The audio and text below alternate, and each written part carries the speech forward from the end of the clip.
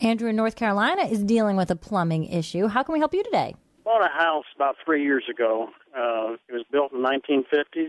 Okay. And 2.5 baths.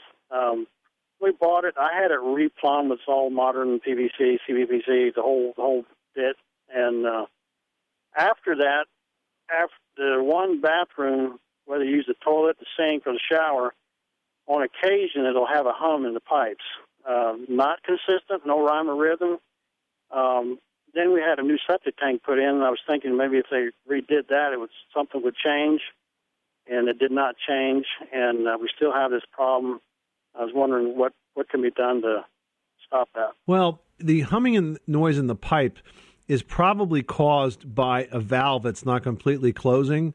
So this could be the toilet fill valve, for example, as the toilet goes to refill. Sometimes if the valve doesn't fully close, you get sort of a vibration as the water continues to move over it.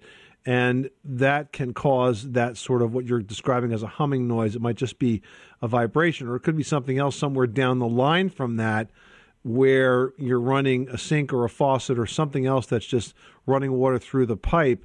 It has a bad valve associated with it, and that's causing that vibration, which is leading to the noise. Does that make sense as a possibility? I would understand that in the toilet, but what about the sink? If you draw a cup of water, just that little bit, it'll cause it. Yeah, well, that makes perfect sense because there are valves inside the sink faucets that this happens to as well. So if it's happening when you're letting water out or when the toilet's refilling, I would simply replace those valves.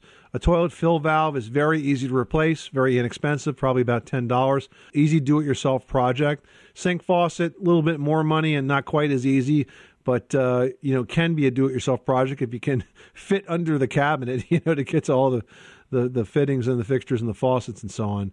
But generally, it's a noise in the valve, and it's a simple fix. And the good news is that it will have no ill effects on the plumbing system whatsoever. So it's just more of an annoyance that you can make go away, Andrew, if you replace those valves that are affected. Okay?